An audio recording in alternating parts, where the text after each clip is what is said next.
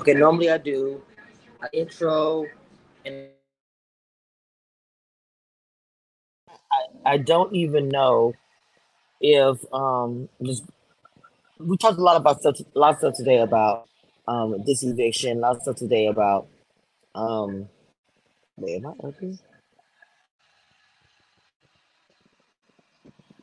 Talked a lot of stuff today about the eviction, talked a lot of stuff about what was going to happen, and the eviction is still happening live as we speak. I'm recording this, and I'm starting to see something I don't know what's going to happen if this girl stays.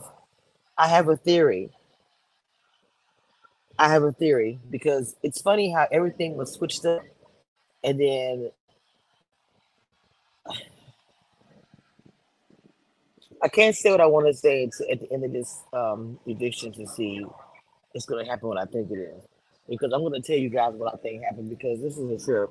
I have a lot of different emotions and not emotions, a lot of different theories about what's going on. But let me watch this play out and then I'll get back to you.